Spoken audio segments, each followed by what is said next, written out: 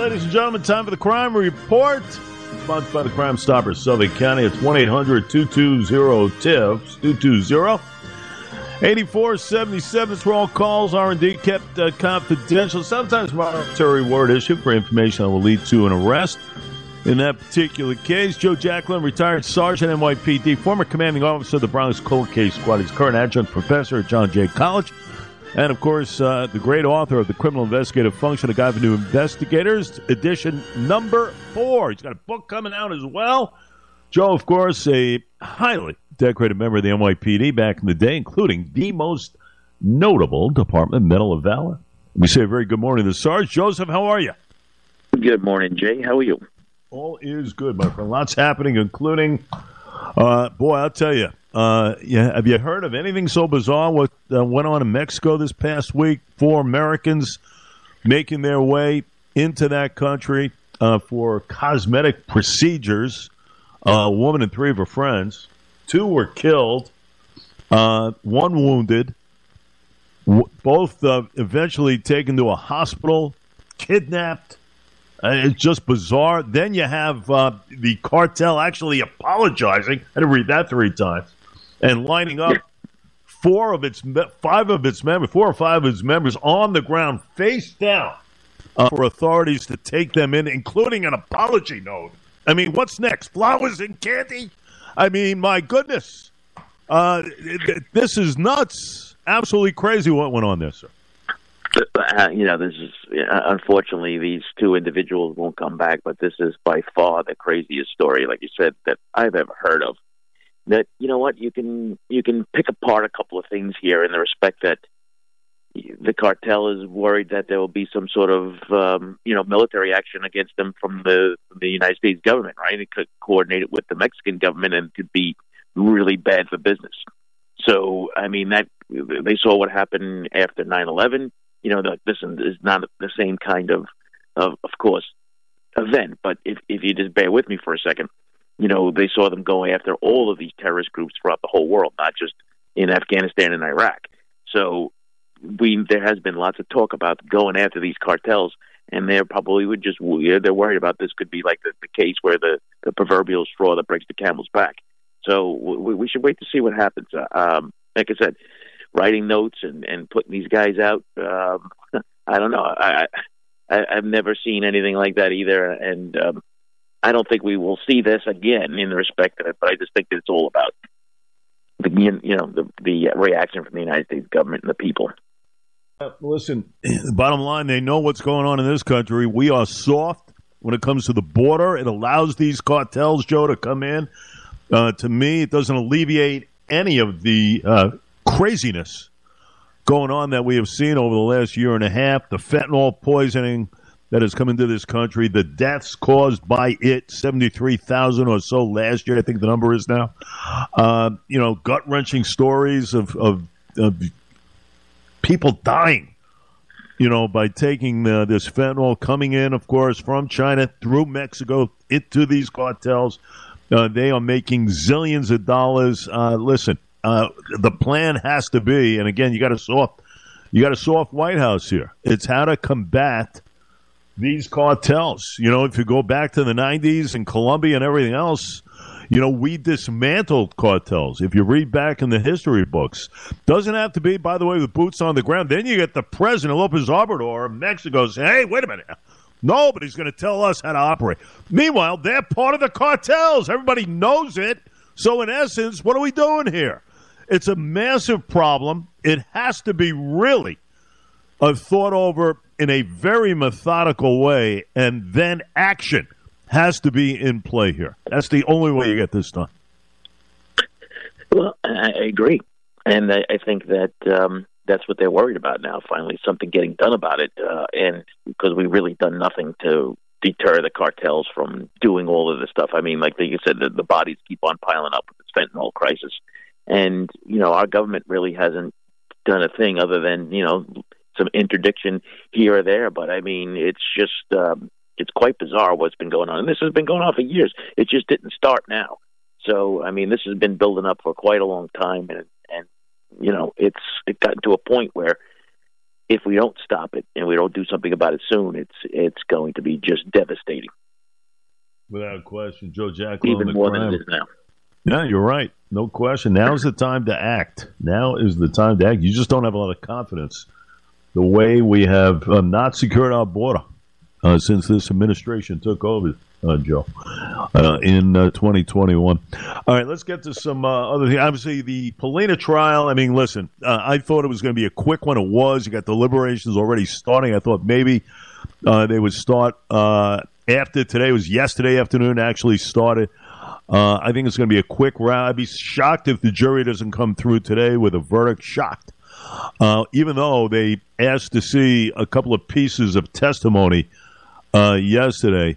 But all in all, the key thing is she lied, like the Murdaugh trial last week, Joe, that did Alex Murdaugh in. She did lie, and we'll see of the reverberations as far as that holds, as far as this jury is concerned. Did admit throwing the kids in the garage, hypothermia, that verbiage was used yesterday. It's not a bright outlook as far as this woman is concerned.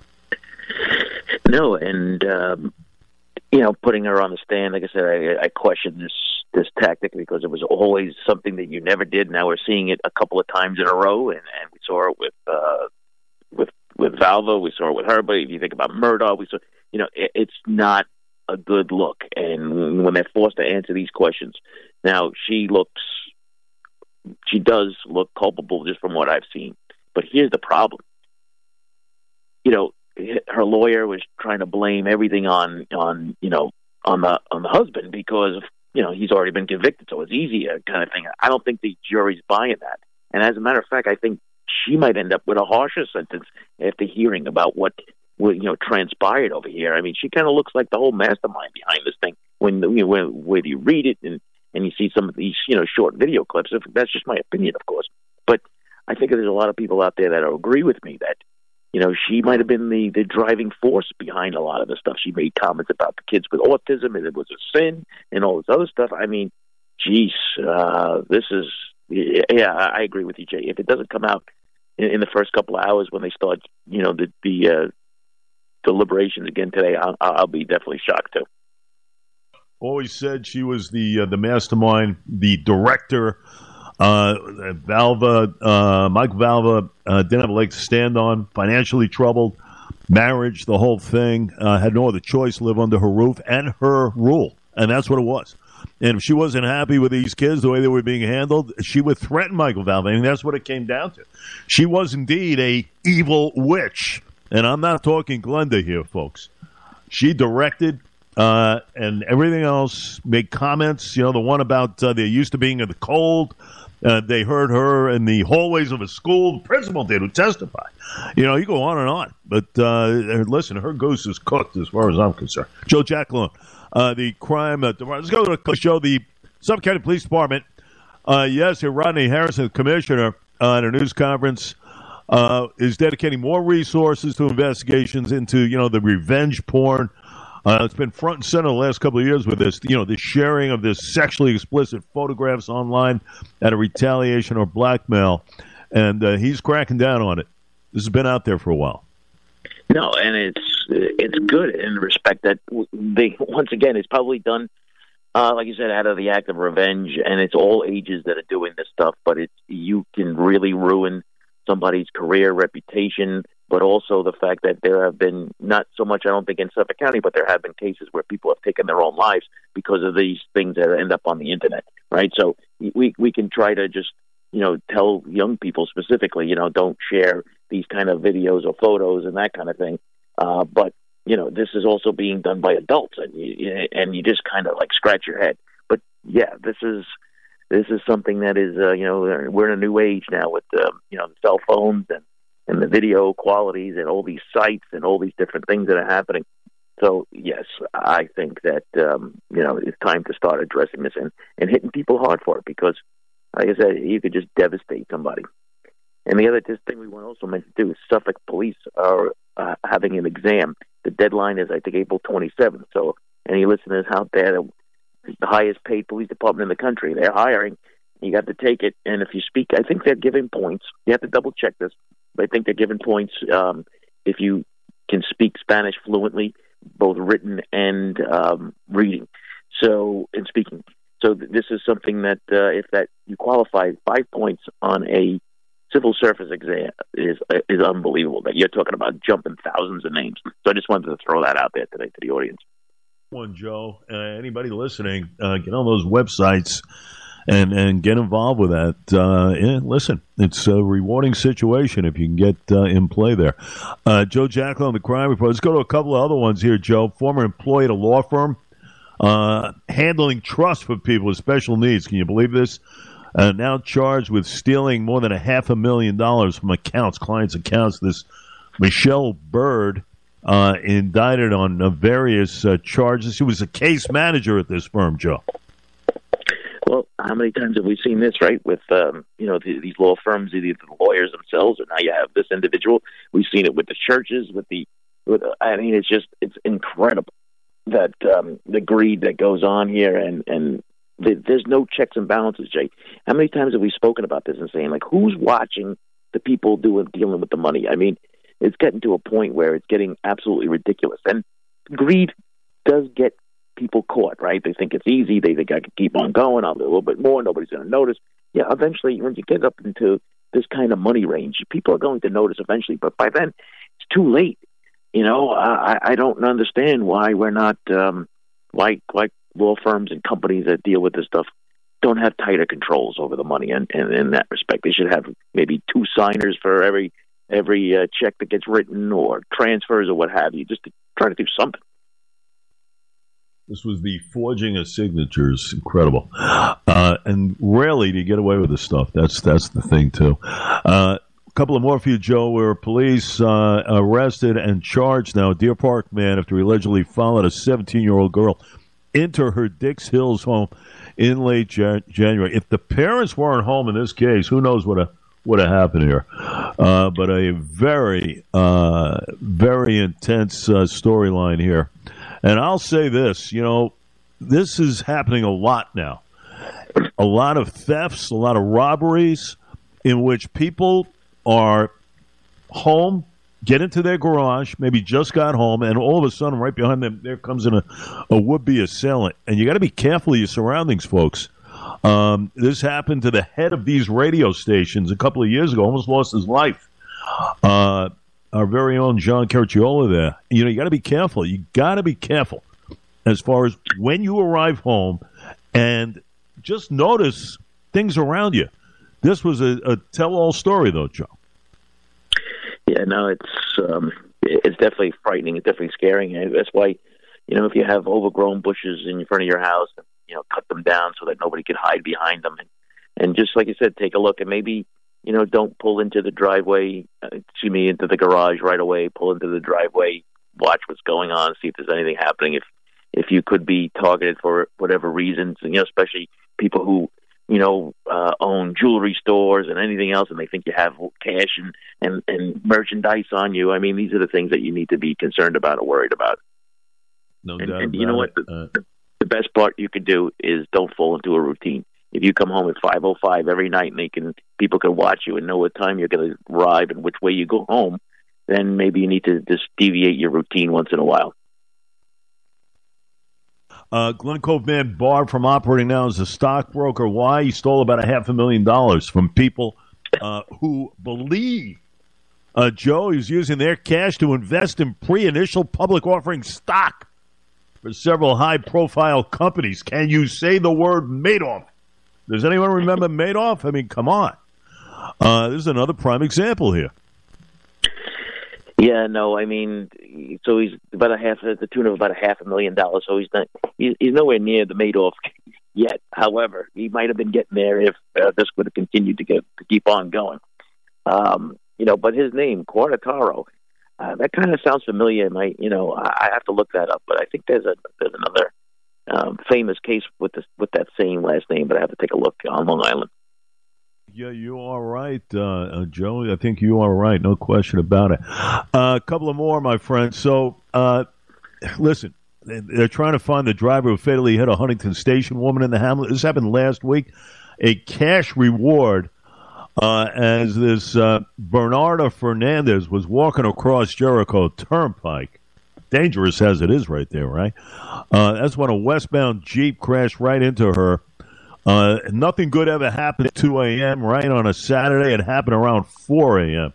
Motorists drove off, and that was the end of it. And right now they need help here trying to find this guy. Well, gal. But you got to be careful here, Joe. Yeah, well, there's actually a still video of the actual incident, and they have the picture of the car. So I encourage people to go online and take a look at the video and the car. Maybe they can identify the individual or the car at least. Maybe they can recognize it and, help out the Suffolk County Police. I know that area very well. My dad used to work not too far from that location, and it was always been a dangerous intersection, but this is something that, this is where the public and the Crime Stoppers, this is exactly how you can help out. Without question. Let's make sure that we get these people behind bars where they belong. One more for you. The most egregious of crimes ever is the MTA telling New York City Council members Joe Giacalone can no longer hold off on the fare hikes, as officials now are proposing a 5.5% fare increase. For this year, they're citing all kinds of revenue loss caused by lagging ridership. Boo-hoo! Let's send a package of handkerchiefs to the MTA offices. My goodness, here we go again, Joe. Yeah, no, I mean it's really pandemic related. That they for a couple of years they made no money, and now nobody wants to come back into the city because of the fact that there's high crime and they work from home. They don't need to go into the office. So, I mean, if you're going to ask for more money, at least be honest about it. What an absolute disgrace, I got to tell you. Joe Giacalone, The Crime Report, brought to you by Crime Stoppers, 1-800-220-TIPS, 220-8477. All calls, of course, kept confidential.